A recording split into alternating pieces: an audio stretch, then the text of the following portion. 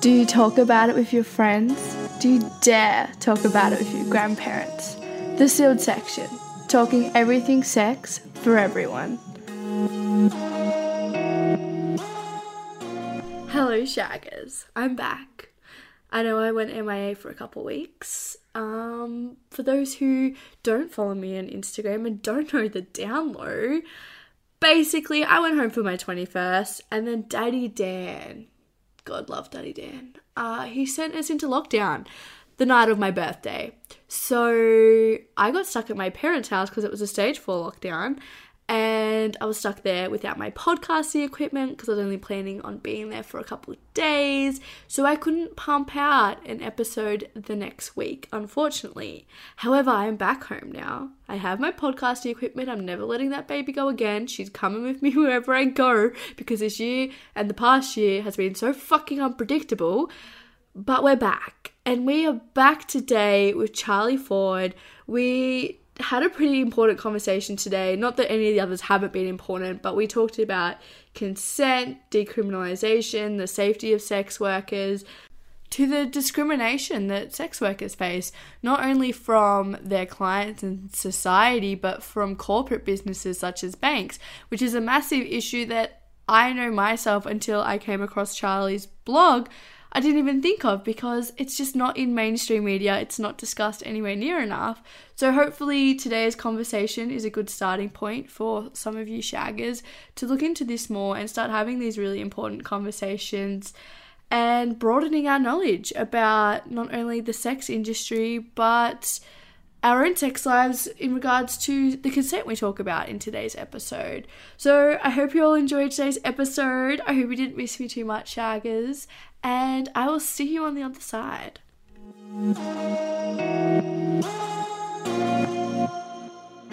Welcome to the Sealed Section, Charlie. How are you today? I'm good. I'm hot. It is really hot today. Yeah, it is. Are you able to please tell my listeners a bit about yourself? So I am nearly 32 now. I keep getting my age these days. That is terrible. And so I entered the adult industry when I was finishing my second degree. Yep. I ran out of money and I was like, well, shit, what am I going to do that earns me more money? I was only going to pay my job that I was working for my old degree. And I don't know why I decided the adult industry because I was the most socially awkward and shy kid, but I did, and found out that I was actually really good at it and fell in love with it. And so even though I've graduated now, my second degree, I've been working in the adult industry for 6 years. Yeah, amazing. Started off in escorting, but I've moved more so into adult film creation, script writing, producing, and I adore that. So that's my jam these days. Yeah, that's awesome. Yeah. Do you find, like, with uni, I feel like that's such an issue. You don't have enough time to, like, you know, do uni full time, get a job to be able to live and make enough money to be able to pay your rent and everything and, like, all your bills. Did you find that, like, just worked really well with that lifestyle? Yeah, it did. Like when I went through my first degree, I lived with my family. So I think it's easier when you're younger and you have the support of your family to, like, help pay your way through uni. Like I paid bugger all rent. I remember at the time thinking it was a big deal. Yeah, as you would. Now in hindsight, as a adult student, I had the easy life. And I think that it has a lot to show for the way that we support our students, that a lot of students do end up turning to adult work. Not that adult work is a bad thing, but the fact that people have to turn to it shows that there's a gap in our system at the moment, I think. Yeah. But I was lucky that my personality and the type of person that I am was really suited to this as a job. And so it had a positive influence on my life rather than a negative influence on my life. Yeah. Oh, that's awesome. What kind of things do you think a person needs to kind of have to help within the industry? I think you need thick skin. It's a very superficial industry. Not once people get to know each other, but at the end of the day, people are looking at advertisements where you've written a blurb that's supposed to describe an entire person in a few sentences, and they get a few photos, and that's it. And for a lot of workers, they can't show their face like I do out of fear of discrimination, judgment, being abandoned by their family. So there really isn't a lot for people to go off in choosing a person. And so it can be a very superficial industry. And because of that, it can be really taxing mentally, I think, when your entire job is based around what you look like and how you write, I guess, in a blurb. So I think you really need thick skin, and you need to be really confident in yourself as a person, no matter what people say to you.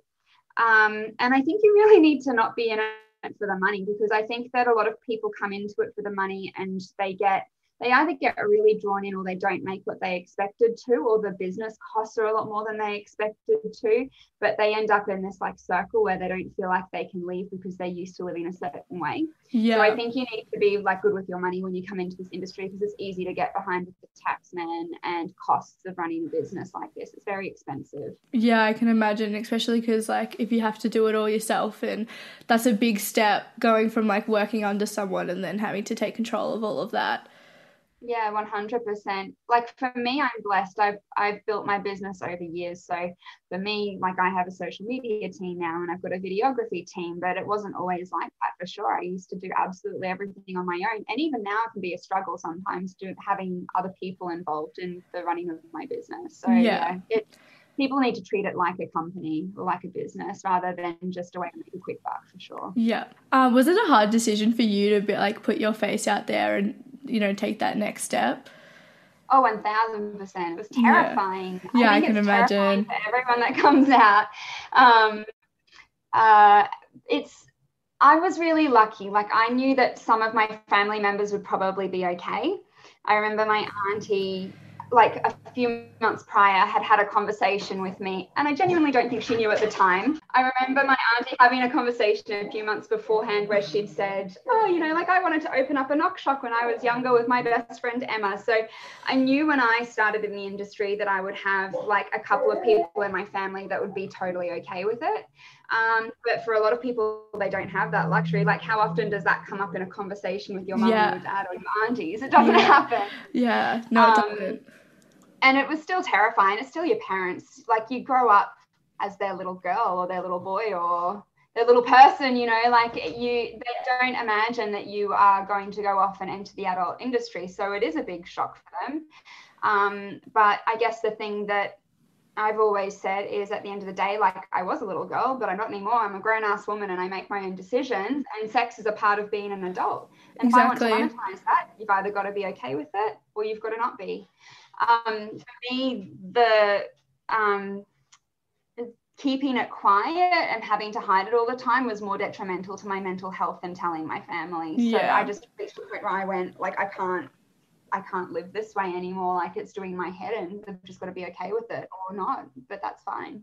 Yeah, no, I can imagine the toll that would take, and like just trying to keep up your normal life and then also keep up that life. Like it'd be such a hard balance to try and maintain. Yeah, so I'm really blessed. Like I have gotten to a point in my life where all of my family knows, all of my close friends know, like the people who need to know, and half of my day job knows, and all of my bosses support me. So which is awesome. I'm living a life that most people don't get the opportunity to live, and I understand the blessing and the privilege in that for sure. Yeah, no, definitely. Have you found you faced like any discrimination while working? I mean, it's interesting. I don't think it changes. I think there's a big misconception that if you show your face, all of a sudden you're going to be doing much better. That's not necessarily the case. I would say that I saw more celebrity type clients when my face was hidden, because if you are seen out and about, no one's going to recognize you. Yeah, right? That's very true. Yeah.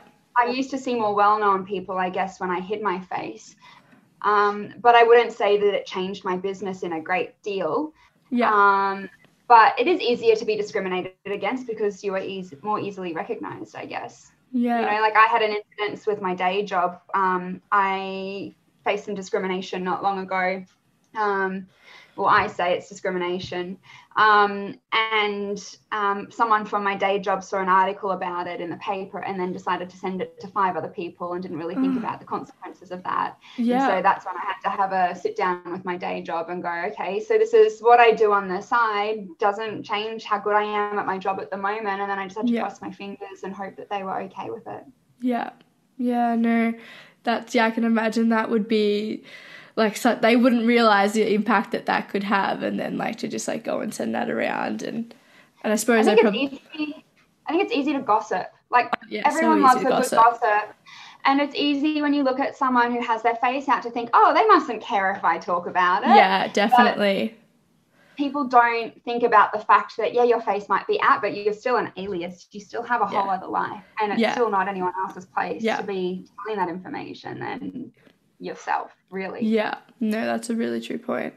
Another issue that I hadn't even thought of is getting discrimination from like corporate businesses such as banks. I saw it on your blog where these big businesses were discriminating against sex workers and not letting them, open accounts and different things. Are you able to like delve into that a bit and like your experiences with those? Yeah, for sure. So it's quite well known that major corporations like banks, for example, look at the adult industry as high risk. Yeah. They say that there's a higher incidence of, charge reversals. In saying that, though, I've worked 6 years in the industry and I rarely get asked for a refund, and it's usually for a decent reason. I've never had anyone reverse a charge on me per se. I think that because the adult industry is frowned upon and there is this misconception of high-risk business, that the banks latch onto it really easily as a way to try and remove themselves from the industries in general. I'm yet to see any true evidence that this is actually the case. No bank has ever come forward. Like, there are a lot of organisations that have been working on this recently. Yeah.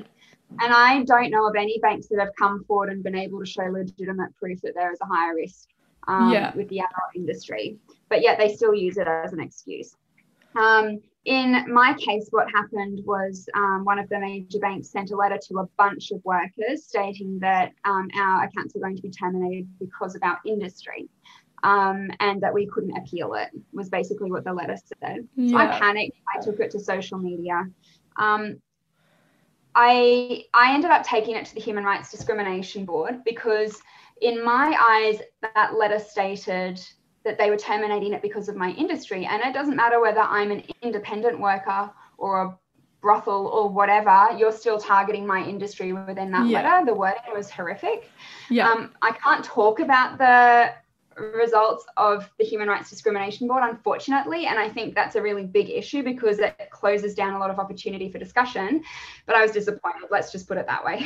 And I don't mind saying that much. So it was left very unresolved. And it's not just with the banks, like PayPal is very well known for it. I remember trying to set up a business for candles that I wanted to attach to the name Charlie Ford, and PayPal told me to apply. And the second they got all of my work details, they banned me from ever being able to use PayPal with those details, even though I wasn't planning to sell adult content. It was just a brand. That's so crazy. I can't believe that. Really common. Yeah.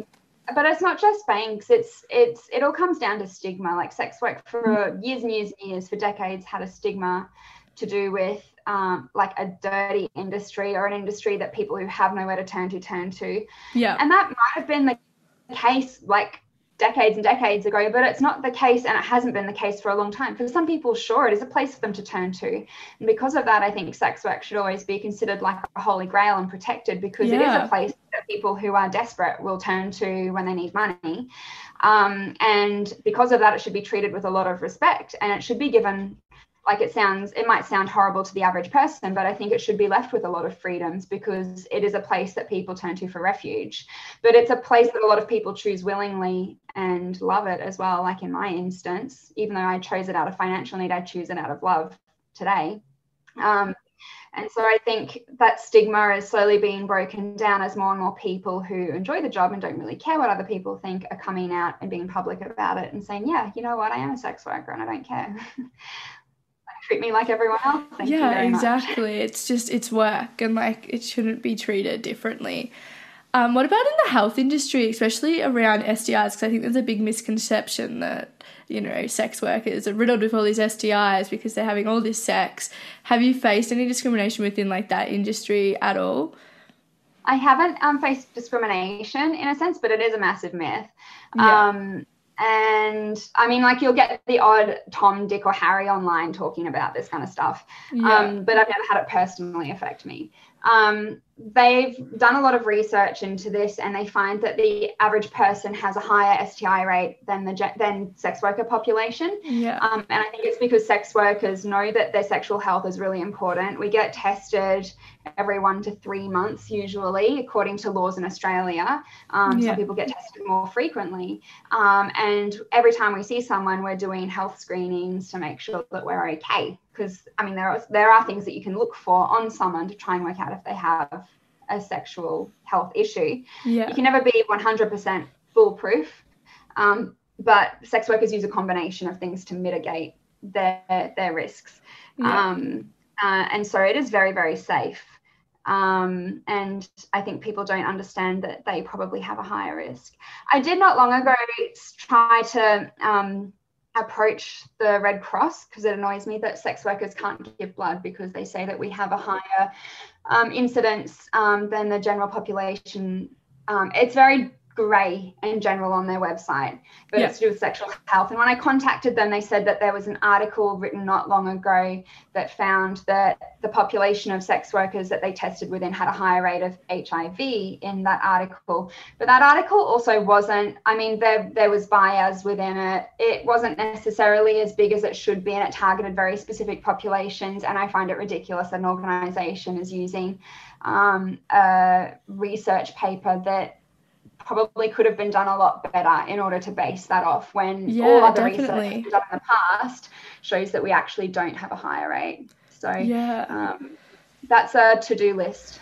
Yeah, and like so many people, especially young people, don't even go and get tested, and they're having multiple partners, and like that's more risky than someone who actually knows how to look after their sexual health, because so many people don't know how to look after it. Yeah, exactly. Yeah.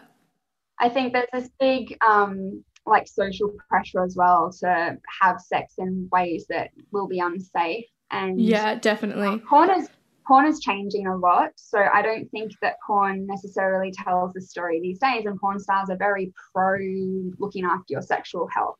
Yeah. But I think that there's a pressure from both men putting it on women, but also men watching porn, particularly older porn, where I guess sexual health was not as much of an open discussion in the general public. Yeah. And people feel that this like requirement to not necessarily practice safe sex as if it's a bad thing, or it's not going to feel as good, or people aren't going to have as good of a time. And it's utter bullshit. Like, yeah, it totally you can still have fun while practicing safe sex. Yeah, no, definitely. And like I've had so many guys, I'll be like, oh no, like it doesn't feel as good. Or like when, especially drinking, they'll take the condom off, or they like just all those little things, or they'll just argue to not wear one. And it's like, why do you not want to put your own, sexual health first? But they just don't see it as a threat. Or if they do like, get an STI, they just kind of like brush it off and joke about it, or they tell no one and then just keep doing what they're doing anyway. Yeah. We're lucky in that these days we live in a world where a lot of sexual health issues can be treated and may not necessarily be cured in all instances, but you can your life isn't going to end because you contract an STI. Yeah, like definitely. A lot of them are able to be treated. But I think in some ways being so forward with our medical research means that people are sometimes a little more lax with their sexual health.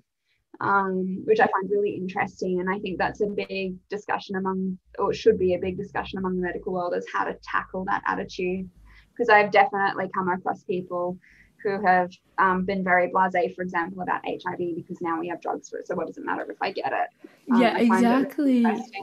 Yeah, that is really interesting actually. And like like although there's medication, it should, like, you still shouldn't, like, not care about like getting it or wanting, like, because it still can impact your health, and it's not always just going to be, oh, there's drugs for it, it's going to be a straight easy road, like it's not going to matter. Yeah, exactly. Yeah, treating a problem after the fact isn't that necessarily that helpful for the population. Treating it before the issue is the Yeah, best even thing something just like chlamydia, people don't see it as a big problem. And I know myself, I got it treated basically within like the month I first contracted it. And I thought, yeah, all good, done, don't have to worry about it. And then I got pelvic inflammatory disease, and it was just like this extra thing that I didn't even think about, because I just thought, yeah, had the medication, I'm fine now. Like, it kind of, it's not going to affect me unless like I contract it again. Yeah. What's something you've learned since working in the sex industry? There is a type for every person. And there is a fetish for every person. And the people will do some weird shit, but I love it. I love it. I love how interesting people's fantasies are. It is so fun to play within. There's something for everyone. And I think that's important for women especially, and men. People get so caught up in the way they look and the superficiality of they do. like their life, and particularly because everything is like shoved in our faces on Instagram and Twitter and places like that, and we're all trying to like look better and be prettier. Like our marketing worldwide is revolving around sex and the way that we look. And it's so easy to sit there and judge yourself because of the way someone else looks. But if only you could step into my world. I can there imagine. would be someone that loves you just the way you are. Let me tell you that much. Even if you had a funny toenail or like, I don't know, like a third nipple, someone's going to love it.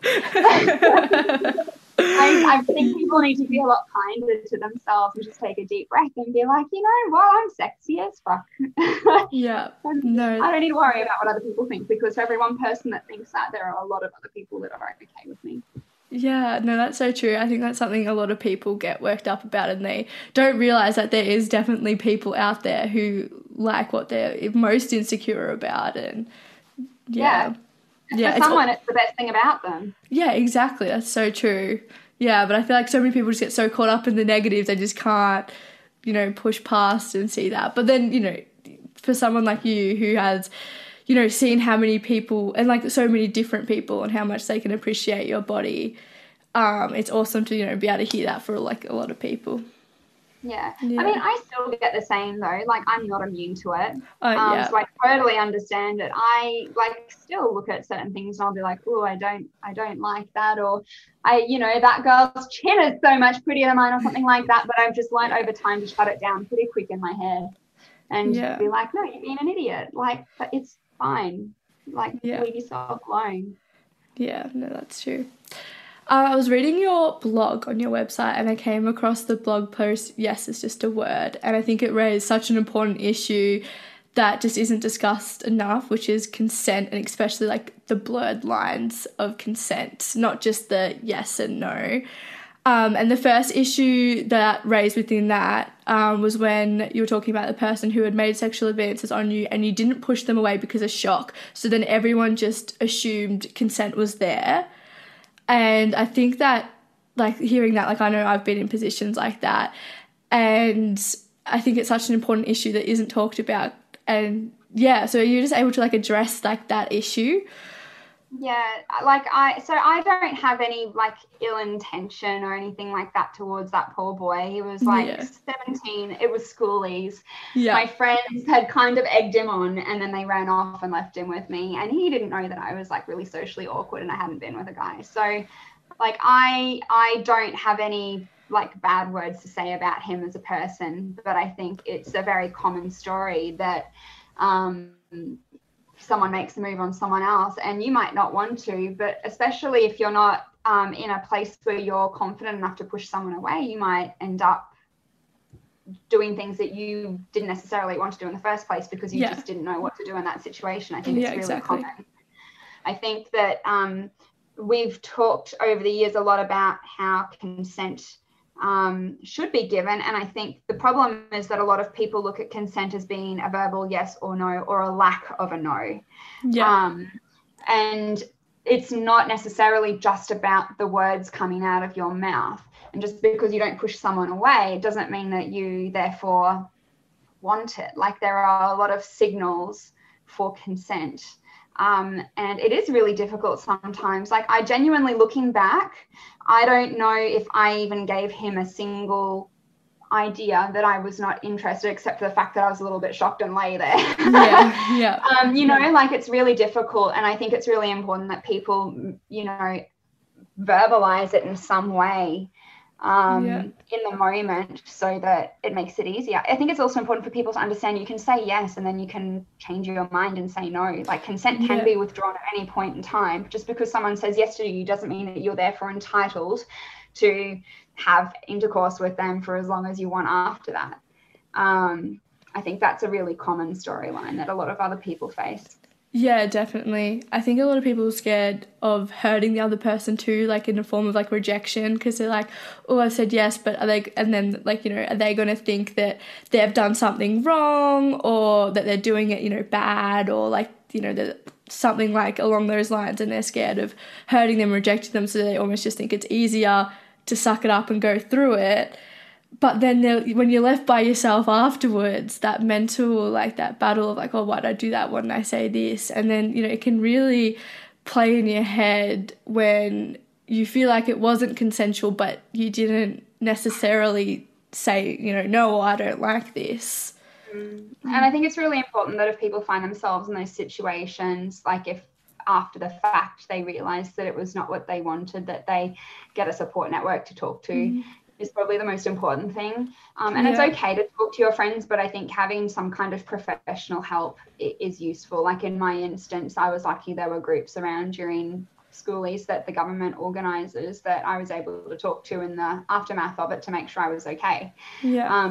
I think that friends are very useful, but sometimes they can be a little bit too emotional or a little bit too opinionated. And I think it's important that you have a non-biased person giving you direction and helping to point you in a direction that's going to help you.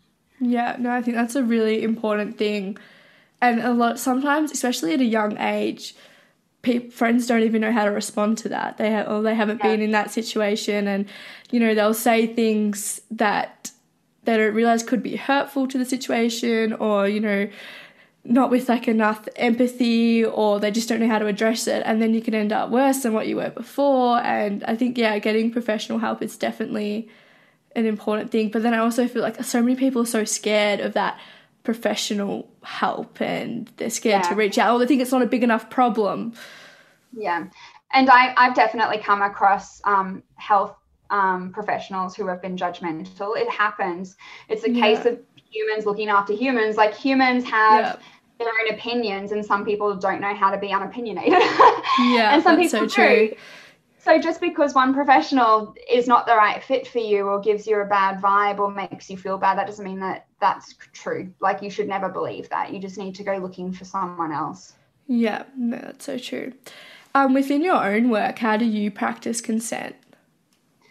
For me, I'm kind of lucky in that people, or at least when I was escorting, people are booking me, I guess. Yeah. So people are giving me consent when they walk in the door and they pay X amount of money, but there's still consent around what we're going to do together. And usually I ask them what they want to do or what they don't want to do. To try and engage, and I try to use cues with their body language as to whether they're liking something that I'm doing. So if I start doing something to them and they seem uncomfortable, I'm going to stop that or check in with them and make sure they're okay. I come from a bit of a kink background, so for me, like, kink is like heavily consent orientated, and so I'm used to it, whereas the average person probably is not necessarily that interested in checking in for cues and like verbal. But like, consent is sexy. I always say that. And the more people are asking, oh, do you like that? You like when I do this? Like, well, you can make it so sexy. Sexy, exactly. Would you like it when I do this to you? And does that feel good? Like, that's so easy. Like, it doesn't have to be like, do you consent to this before I do it to you? Dirty. It turns into dirty talk. It's the best. Yeah. No, I think that's a really good way for people to incorporate it, because like, it doesn't have to be like, do you want to have sex with me? Do you want me to do this like to you? Like, you know, putting it out like that. Like, you can make it sexy which I think is a great way of just like incorporating it, and everyone should start doing that. And it'll help people overcome their little fears of getting like vocal during sex, because I know so many people get so scared to even make a noise. It terrifies them. Yeah. When I first started in the industry, I was very quiet because I hadn't had a lot of sexual experiences and I was really shy. But I mean, I'm a porn performer, so I kind of like I've gone the opposite direction. I learned how to rein it in. No, never. Yeah, no, definitely. And I love being more vocal and like telling people what I want them to do to me, or like telling them if I like something and telling them yes, or keep going, or don't stop. Like, it's so much fun. Yeah, it is. And then you get to have like fun sex and sex that feels good, because you're telling them what you like, and you can tell them to keep doing that instead of just, being like this passive person in sex. Yeah, definitely. Have you ever found that some customers, like, once they pay you, that they think they then have the right to do whatever they want, and like that consent's kind of like taken away? I know that it happens. I think I've been blessed. I don't think I've ever felt that way. Yeah. Everyone that I have seen over the years, and I think this speaks to the true type of person that books people, which is just everyday people. There's not like a client type, it's everyday people seeing me. But if I say, oh no, I don't want to do this, or that's not a part of this, they don't push it for the most part. I know that's not everyone's experiences, but that's my experience. I think that the vast majority of people who use the adult industry are just normal, polite, often socially awkward and shy people who don't want to do anything to hurt you. And it's only the couple of bad eggs that ruin it for the majority. Yeah. No. Well, it's good that like it's a majority good experience, because I think that's another misconception, that you're getting like, these dodgy customers, or these customers that like want to just completely like, take control, and that you're expected to do absolutely everything that they want. No, it's the majority of people that we see are like the guy that sits next to you at work. They're like slightly geeky guy sits next to you at work, or your dad. I hate to say it, but like it's normal people. Yeah. Apart from like, it's incorporating consent like through sexy ways during sex, do you have any other ways that we can better practice consent? I think being verbal about it is the best way to do it. I mean, I don't know if there's a much better way to do it than that, really. Yeah. Like, I think you need to, it's hard to teach people when they're younger. And I think it comes around to like, I guess, education from a young age. I think that our schools could do a better job of educating young kids, or making them understand that they can say no, or they can change the script in the moment, and it doesn't mean that it's a bad thing. I think that I probably had 2 talks, maybe tops, in my whole educational life during primary school and high school around consent and sex. Yeah.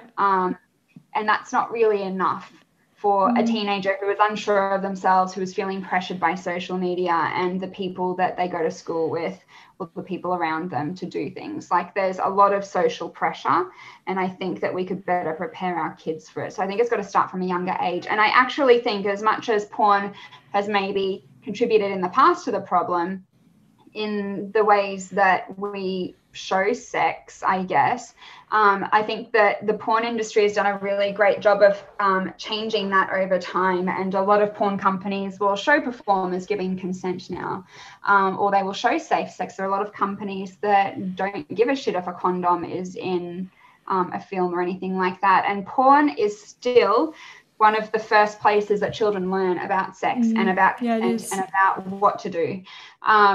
I know that I probably came across sex for the first time off porn. I think that I would have had a discussion with my parents about penis goes in vagina, but as far as like actually seeing sex or understanding emotions involved, I'm pretty sure it would have been from porn, like being exploratory and looking online.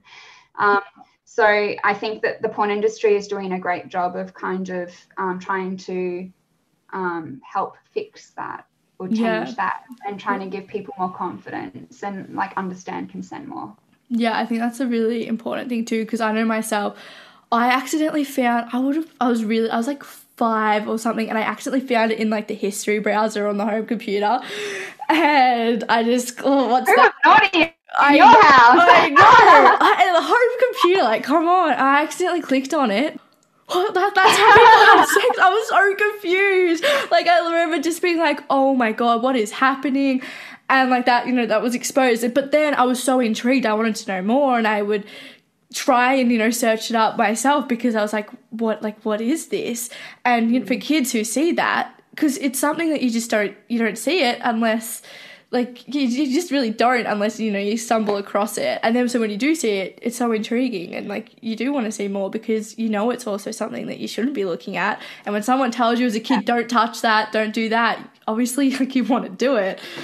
And yeah, so I think especially it's good that porn's moving in a direction where people, it's I suppose more realistic of sex too, and showing like the right ways to go about it, because I can see how it can easily, someone can look at porn and then take it the wrong way, and they don't see all the bits that come before it, where the consent beforehand, the briefing about what's going to happen and making sure everyone's okay, and the debrief, because I think that's another thing that really gets missed, is debriefing after sex.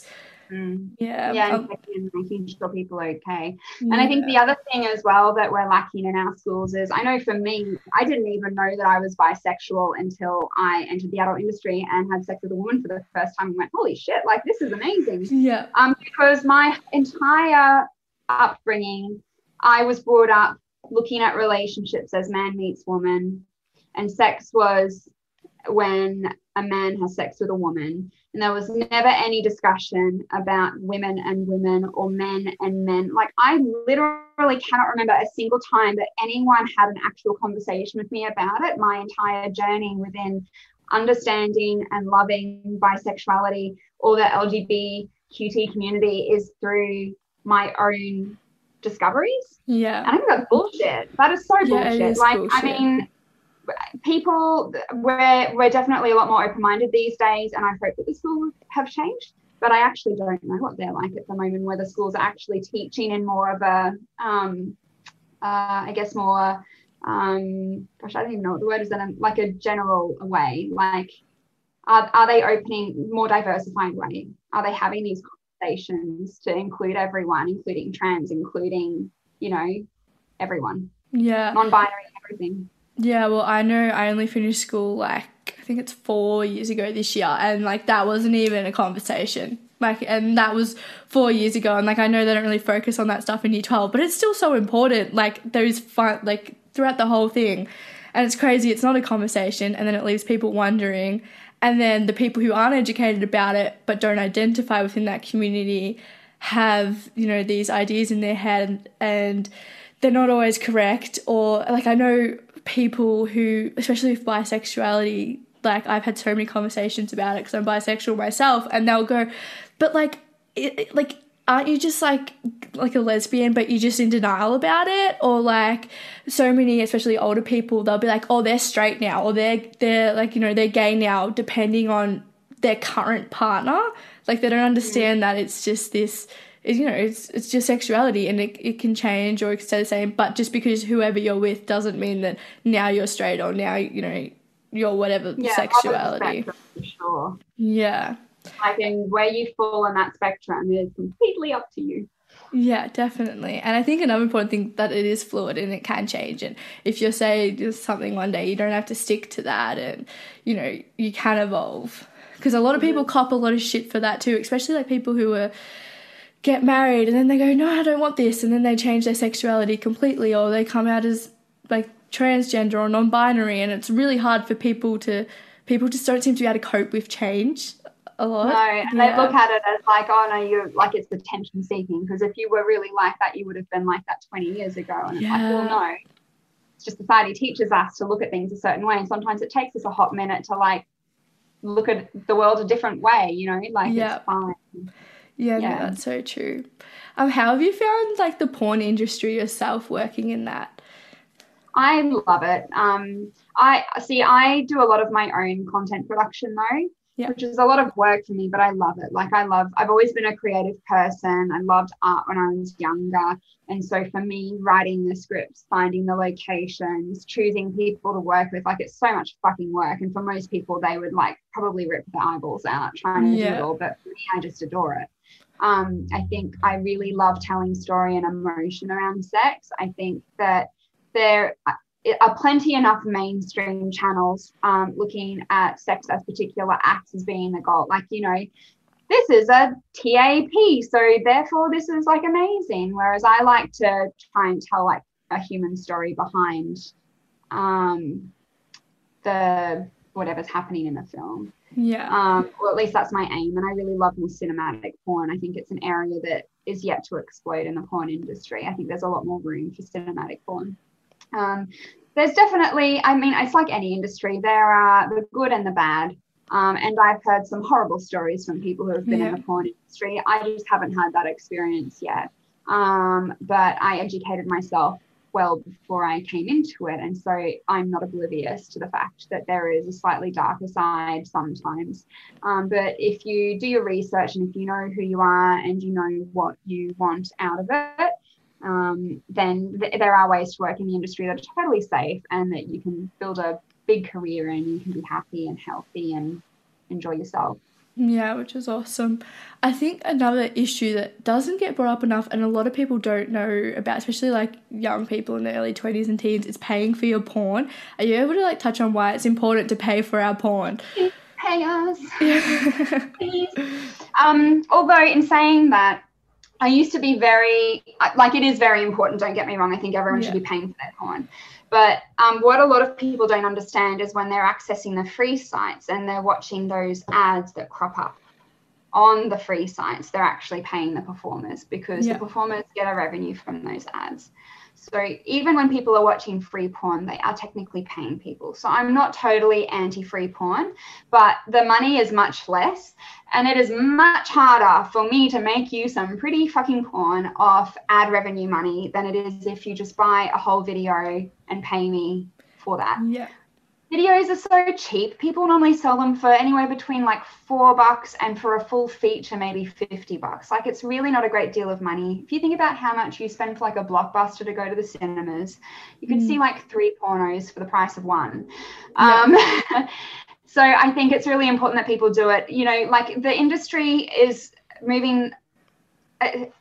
The porn industry in general, it's owned by a very big company called MindGeek. So I would say, God, it's got to be like 90% plus of the entire porn industry is owned by this one company. So all of the major companies are owned by them. And so those companies are built in a way that they direct a lot of traffic to their own stuff, which makes it really hard for the little fish to live. Because when you're competing with this big company that has lots of money to create ads for their films and to, you know, get people interviewed about it and get media and stuff like that, when you're fighting with that, it can be really hard to make a living in the adult industry. So definitely I think that if you have particular performers that you love that make their own porn, then you should definitely be buying their independent stuff. For sure, because that's the only way that you're going to see more of them. Yeah, I think that's really important. Yeah, and a lot of people wouldn't realise. I didn't know that someone owned like 90% of the porn industry. I had no idea, which would make it even more difficult. Yeah, so back in like, it must have been, don't quote me, but I think it was like the 80s or it was a long time ago. There was a big recession and one guy / company just bought out a heap of websites that were going bankrupt and then built them up. He was really fucking clever. He must be so smart now, like, but it makes it really hard for the little fish to swim. And so it's funny, you go onto their website and they don't even comment on the fact that they own all of this. It's very like generic and very like, I don't know, we work as an IT company and are involved with media or something like that. And you wouldn't even look at the website and realize that they just own the adult industry. That's bizarre. Funny. Yeah, it is bizarre. Is there anything else about the adult industry that you want just everyday people to know? I think that I really wish people would educate themselves on the rights of sex work. Might end with that. So it's a really contentious issue, decriminalisation, and Australia is in quite a big process at the moment. Like every 20 years or so, basically, you get a chance to review these laws. And so we've had quite a few states come up in the last year or two to go through this. Some have done beautifully and some haven't. So the Northern Territory managed to get sex work decriminalised, although there are some caveats within that. New South Wales was the first place in the world to decriminalise sex work 25 years ago. It must be coming up to 26. However, in saying that it's not fully decriminalised, there's still criminalisation in a sense for street-based workers, for example, which I don't agree with because they're the most at-risk population and we should be protecting them. Adelaide tried to pass it last year and failed, and it was devastating. But I was not surprised because Adelaide is such a conservative state, and I genuinely think they're going to be the last state to pass it in Australia. And Victoria is currently in the process of drafting some decriminalisation that they want to put forward to the government to see if it will be accepted. So we were involved. I was involved partly in telling my story to Parliament and to different people within Parliament. But there are a lot of lobbyist groups that were meeting last year trying to explain to our government why sex work is not an enemy and why it is useful to not criminalise it and why it's safer. I think people don't understand. For example, for me in Victoria, if I decide that I want to work from home, which is safer because I know my exits and I can have strategies in place to protect myself if something does go wrong. I'm not actually allowed to do that here. That's illegal. I'm not allowed to work from home. I have to work outside of home in a place that I don't know. And that's the only way that I'm legally allowed to do so. And even then, like there's lots of laws around advertising, which they changed semi-recently. Like there's so much red tape that makes it really difficult for people to work, and it makes it more dangerous. In Queensland, for example, where I used to live, if I work in the same building or room as another girl privately, that's breaking the law, even that's though crazy. That could be a safety thing. I can't technically call someone and tell them where I'm going to be and what time I'm leaving, or that's considered to be breaking the law. Like they're considered to be a manager essentially, and then they're criminalized. Like it's insane. The safest way to protect sex workers is decriminalization, and it should be decriminalized. Why is it? In other industries, you've got things that you need to adhere to be safer, I guess, but you're not criminalized if you don't do it necessarily. Like there are processes in place that people go down when things happen. But like just because we decide that we want to work from home doesn't mean that we should be criminalized. No, I think it's so stupid that that's even like a law, and I don't think people would even realize it unless you're looking for that information that that's a thing. And like in Queensland, how you can't work in the same building, like that's crazy in itself. And like how is that going to create more harm or put you in a dangerous situation if there's two sex workers in the same building? Yeah, it's crazy. And like they're very grey as well, so you can read that section of of the law and not really know if they mean the same building or the same room or the same, like it's so grey. But they use that grey area to their advantage, and Queensland is very well known for entrapping workers by pretending to be clients and asking for illegal